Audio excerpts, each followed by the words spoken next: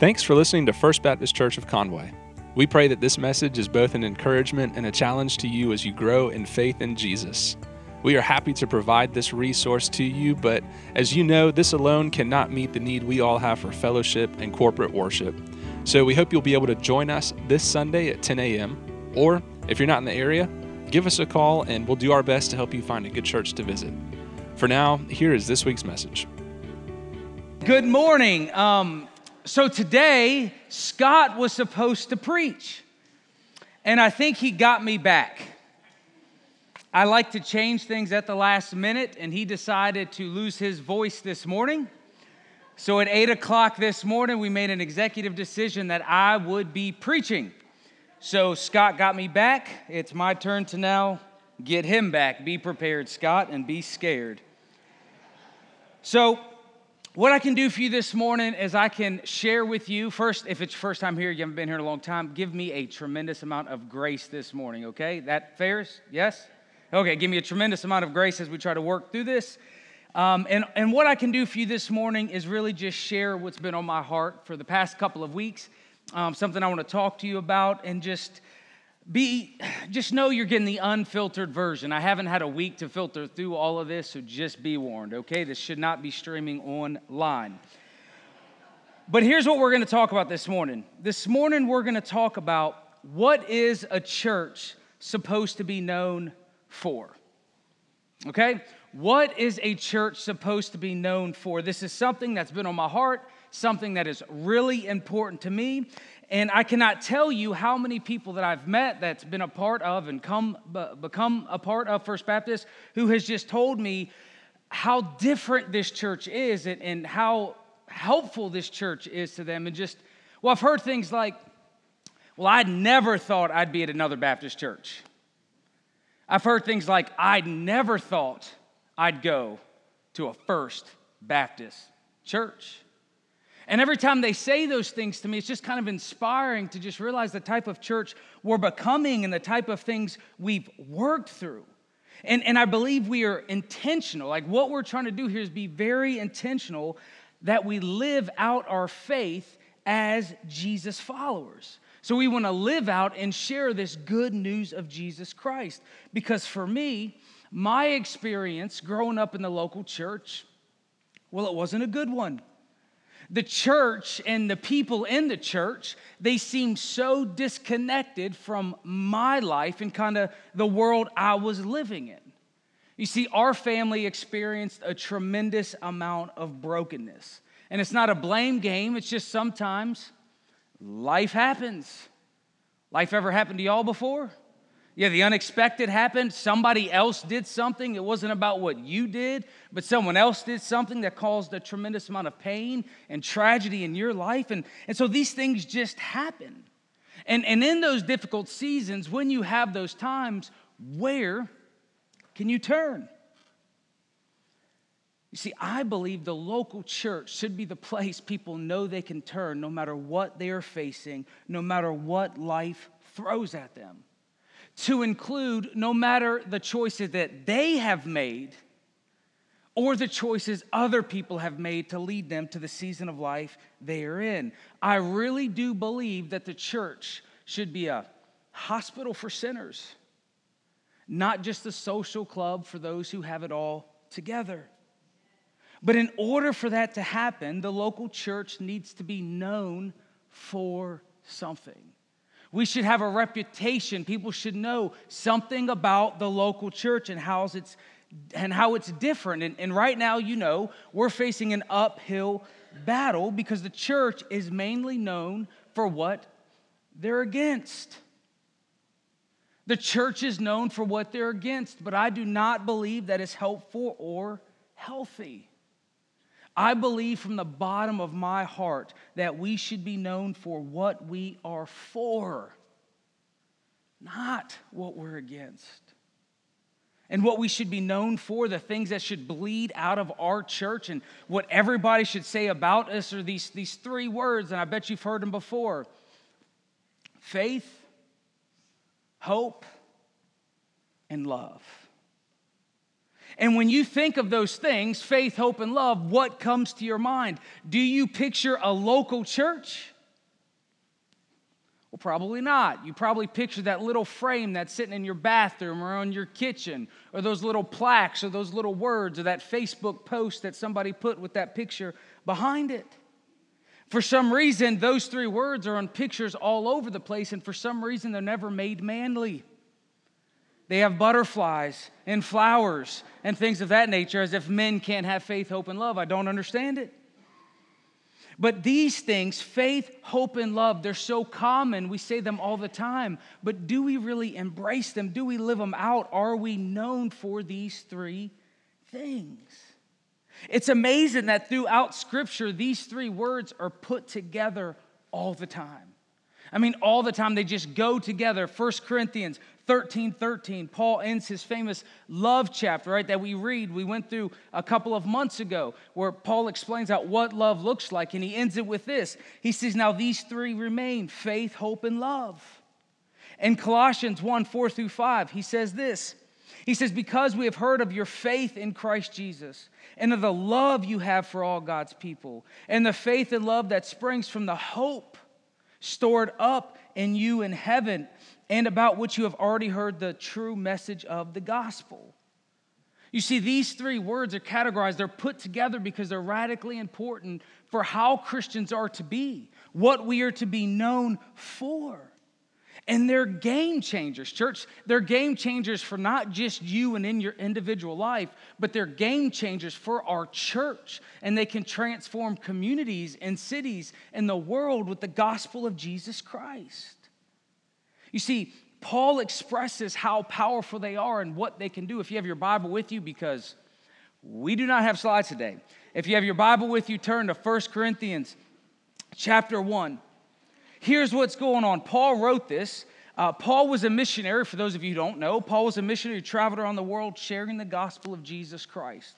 He was an early church leader. Before he was a Jesus follower, Paul was an elite Pharisee Jew. He was very educated. He was trying to stomp out Christians, trying to stop them and their movement from spreading. He was a scholar of his day. He hated Christians. He went around throwing them in jail for believing in Jesus because he believed they were spreading rumors about this false Messiah, the false Jewish leader who had come and done something. And so Paul persecuted Christians until Jesus came to him. Jesus rocked his world, changed his life. He found out that Jesus was who he claimed to be, and he turned his life over to him. After that, years later, Paul ended up becoming a missionary, right? Traveling around the world, sharing the gospel of Jesus Christ. And he wrote most of the New Testament letters that we have to these different churches, explaining to them what it looks like to live as Christians, what it looks like to be a Jesus follower. He would travel from town to town, going to the Jewish synagogues. That's the Jewish people's place of instruction. Generally, he'd get thrown out by the Jewish people. Then he'd go to the Gentiles and share the gospel in the towns with them. Most of the time, he was run out of the synagogues, but the non-Jewish people would be receptive, and sometimes they weren't receptive either. But during his second missionary journey, Paul travels to Thessalonica, a major city of Macedonia, after he was run out of Philippi for preaching Jesus. Thessalonica was a commercial city where major trade happened, and this was like the place to be. And in Acts chapter 17, he tells us what happens. They went into the city to preach. Paul and his companions went to the synagogue to preach Jesus, and it says this, Acts 17:2. It says, as was his custom, Paul went into the synagogue, and on the 3 Sabbath days, he reasoned with them from Scripture, explaining to them and proving that the Messiah had to suffer and rise from the dead. This Jesus I am proclaiming to you is the Messiah, he said. And some of the Jews were persuaded to join Paul and Silas, as did a large number of God-fearing Greeks and quite a few prominent women. So Paul went into the synagogue. He was explaining to them about Jesus. He was showing them through the scriptures that what Jesus had to come and do, like this was all foretold in the scriptures about this. He's showing them who Jesus is. Verse 5 says this, but other Jews were jealous Paul's making a difference. They were jealous. So they rounded up some bad characters from the marketplace, formed a mob, and started a riot in the city. It's the non-believers who start riots in cities, folks, not the Christians. It says they rushed to Jason's house in search of Paul and Silas in order to bring them out of the crowd. But when they did not find them, they dragged Jason and some of the other believers before the city officials, shouting, "These men who have caused trouble all over the world have come now here." And Jason welcomed them into his house, and they are defying Caesar's decree, saying, "There is another king, the one called Jesus." So they get in trouble because they're going around saying there's a new king and his name is Jesus Christ. That's how they're involved in politics, just in case you're wondering. They say there is a new king and his name is Jesus. He's established a new kingdom and calling you to be a part of what he is doing in this world. Jesus has come, there's a new kingdom being put in place, and you can come be a part of this. So they start reaching people with this good news of Jesus Christ, and the crowds start picking a fight. Listen, they didn't pick fights with the crowds. The crowd started picking fights with them, started arresting them, taking them before the officials, throwing them in jail because of the message of Jesus Christ. And what we think of success, reaching people with the gospel, started a riot. They locked up Jason and his friends. They ended up posting bail and being released. That night, Jason and his friends sent Paul and Silas away because of the trouble. Riots are breaking out. So they say, look, in the middle of the night, say, you guys got to leave. You got to get out of here. Things aren't going to go well for you. And they didn't stay there but for a couple of weeks. That's about as long as we think they stayed. So Paul and Barnabas went to Berea, about 50 miles away. So they went to Thessalonica, they preached there, had to leave pretty rushed, only there for a couple of weeks. And then they go to Berea, which is about 50 miles away. They had great success reaching people there. And the people from Thessalonica that started problems up here said, man, they're down there preaching the gospel. Let's go get them. So they left up here, traveled to go and started protest against Paul down in Berea. They started agitating the crowd, stirring them up again. So once again, we have the crowds and the people getting angry at them for preaching the gospel. So they sent Paul out of there as well, but Timothy and Silas stayed in Macedonia. But Paul goes to Athens. Now, Paul's in Athens, has not much success, and then he heads to Corinth. So, there's just been a lot going on. He's traveling around preaching, getting run out of the city, going to the next city, getting run out of that city, then not having success, and then he ends up in Corinth. And here's what it tells us in 1 Corinthians 2:3. He says, I came to you in weakness with great fear and trembling. Paul is beat up. Paul is tired. He's ran out of cities. He's been beaten up in Philippi, run out of Thessalonica, run out of Berea, not much success in Athens, and now he's in Corinth. And we read all about that, what happened to him in there. And I'm sure Paul would be thinking at this point, perhaps you think something away along in your life. He's like, man, is this worth it? Should I keep going? Does it matter? Am I even making a difference? It doesn't look like I'm making a difference. Everybody keeps running me out. People aren't really with me. What should I do? Am I sacrificing too much? But then his friends show up. Timothy and Silas with a report from Macedonia.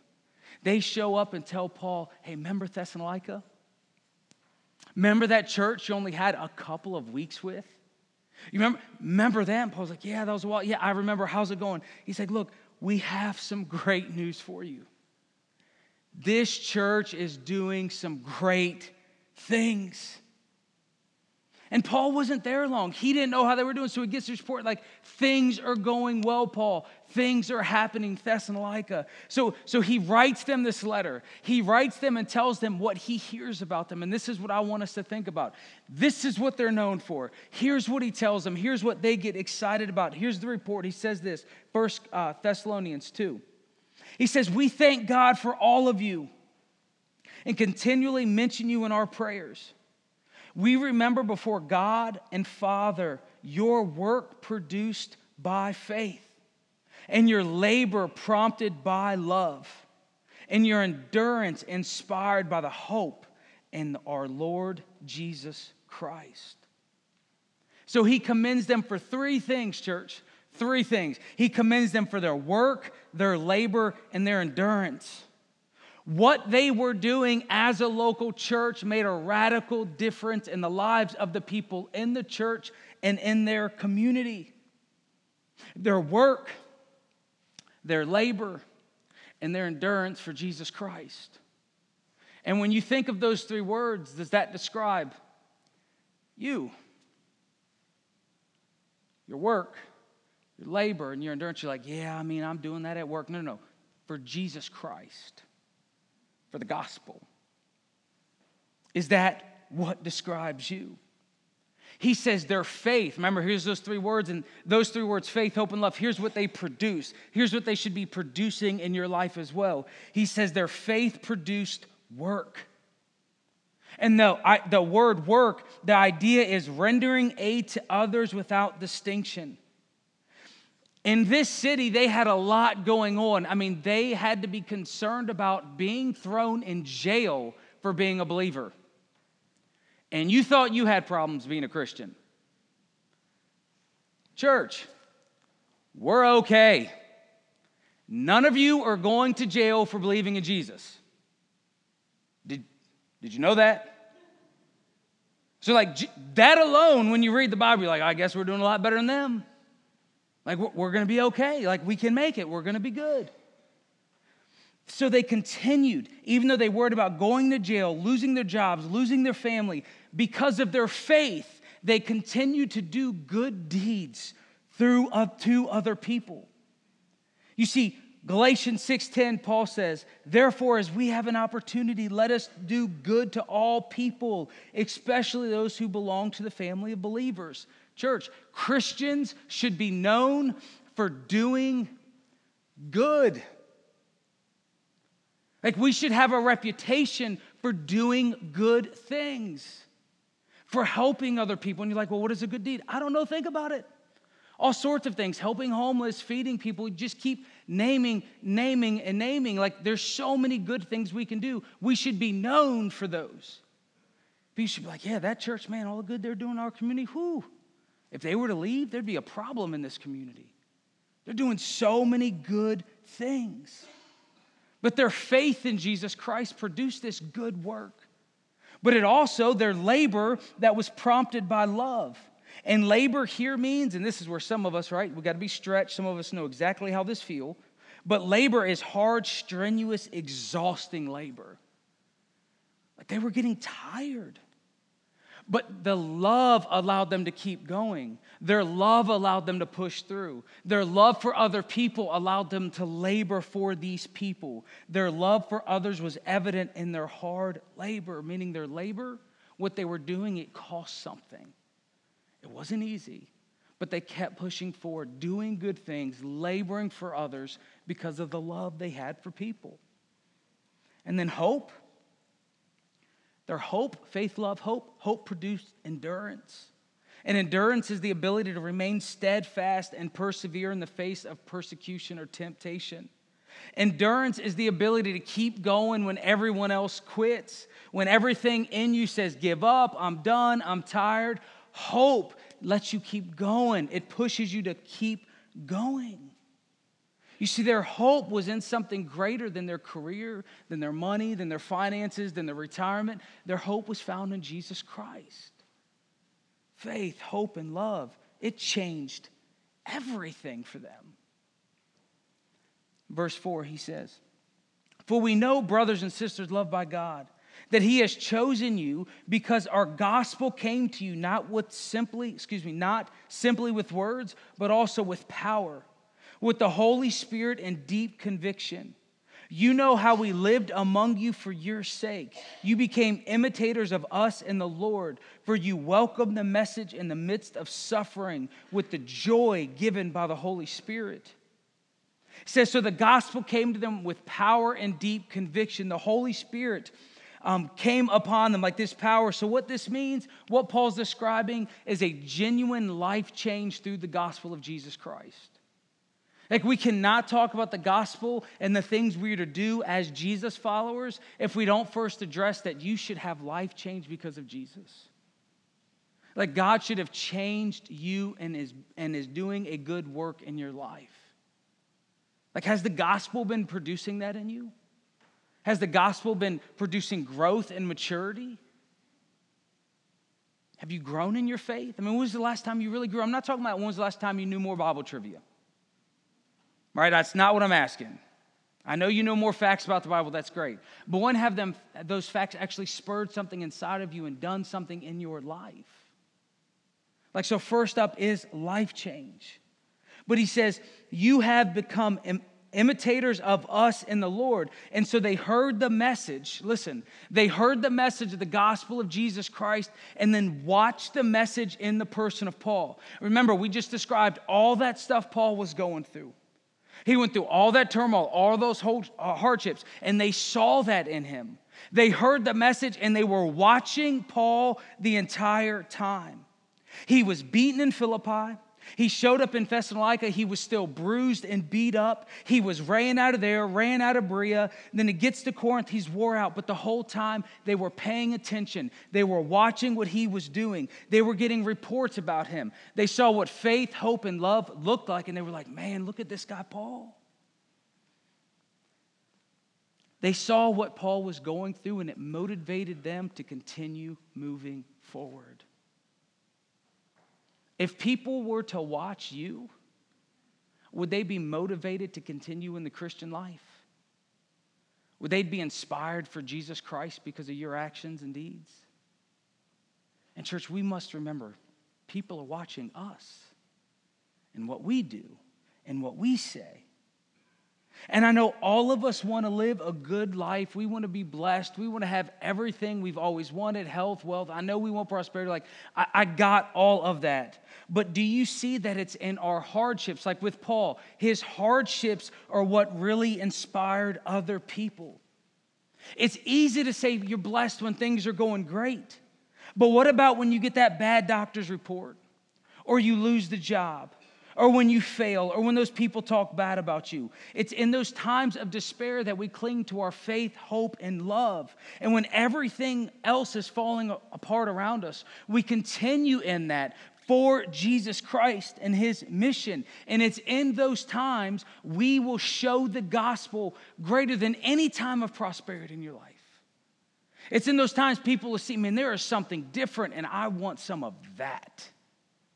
Like, if that's what Jesus Christ can do, I want some of that in my life. It's in those times, it's in the hard times, the suffering, we truly inspire other people into greatness. And some of you right now, you are facing some extremely difficult times. But you need to embrace it. Not dwell in it. But this may be your new reality, but you can still have faith, hope, and love, no matter what you're dealing with. And I know some of you are facing so many hardships, and I'm thinking of you right now, and I know what you're dealing with, and I see your faith. I see your hope. The way you smile, the way you're sharing with others, the way no matter what you're going through, you're still pointing to Jesus Christ, and God is doing a good work in that. Because just because you are facing hardships doesn't mean God has left you, doesn't mean it's abandoned you.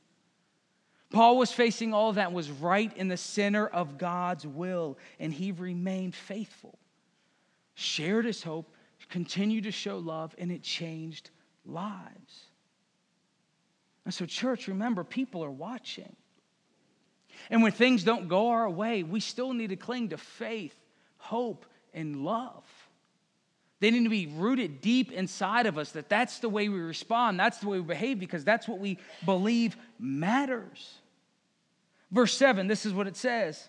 It says, and so you became, because of what they've done, their faith, hope, and love, imitating Jesus and Paul. And it says, and so you became a model to all the believers in Macedonia and Achaia.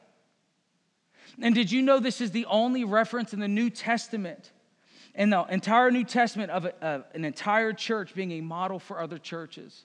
Like, this church started having conferences because of what they've done. Not really, but that would happen today. Like, people started looking at them and go, what's different about them? How are they changing lives? How are they making difference to the communities? Churches started looking, getting reports like, what's going on? Like, oh, 3 things. They're like, what is it? What are these 3 secrets? Faith, hope, love. Like that's the model. That's what we do in the midst of our suffering, in the midst of our hardship. And they became an example for an entire region. So everyone now hears about them and knows about them as an example of what the gospel looks like because of faith, hope, and love. You see, God can use whatever you are going through for His glory. God can use all of those problems that you've created for His glory. God can use all those problems that other people have created for His glory. God is in the business of changing lives. And when local congregations cling to faith, hope, and love, even in the midst of challenging times, people will take notice because there's something different about that. When difficulties happen, when things don't go your way, how do you respond? And when someone is hopeful in the midst of despair, we all go, there's something different about that.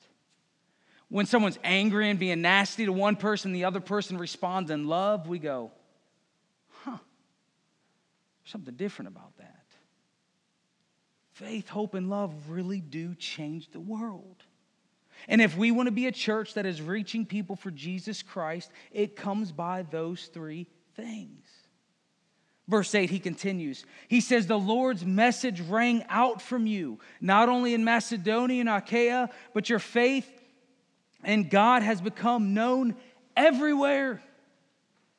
Like their reputation preceded them. Everybody started hearing about this church. He says, therefore, we do not need to say anything about it, for they themselves report of what kind of reception you gave us.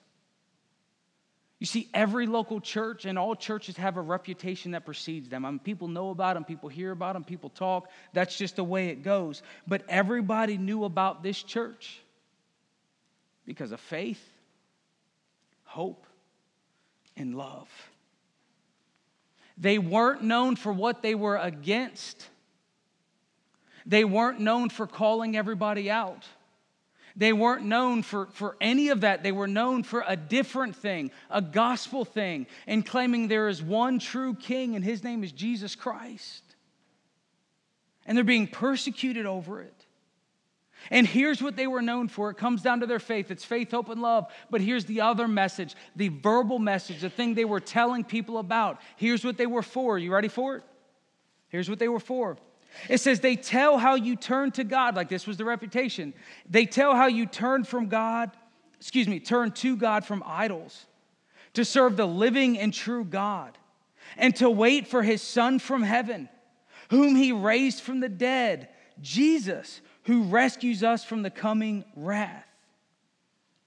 Their faith, hope, and love was rooted in Jesus Christ. So they turned from idolatry, and the world around them knew they turned from idolatry. They're like, man, y'all are trusting something different. Y'all gave up on those things we usually think are important, that stuff the world clings to. He said, y'all gave up on all that, and y'all have turned to this Jesus? It says their reputation says that they were waiting for God's Son in heaven, which means He ascended to heaven. Because He was raised from the dead, His name is Jesus, and He will rescue them from the coming judgment. And so their faith, hope, and love was rooted in the gospel. And the thing that everybody knew about this church is the gospel of Jesus Christ. That's what they used their mics for. That's what they used their platforms for. The platforms we get as Christians, the platforms we get as churches, it should be all about telling people about Jesus Christ, about who He is, what He has done, and what He will do in the future. In church, everybody was watching them. And for us, we must know that the world is changing all around us and people are watching. But as a church, we should be known for what? All right, faith, hope, and love.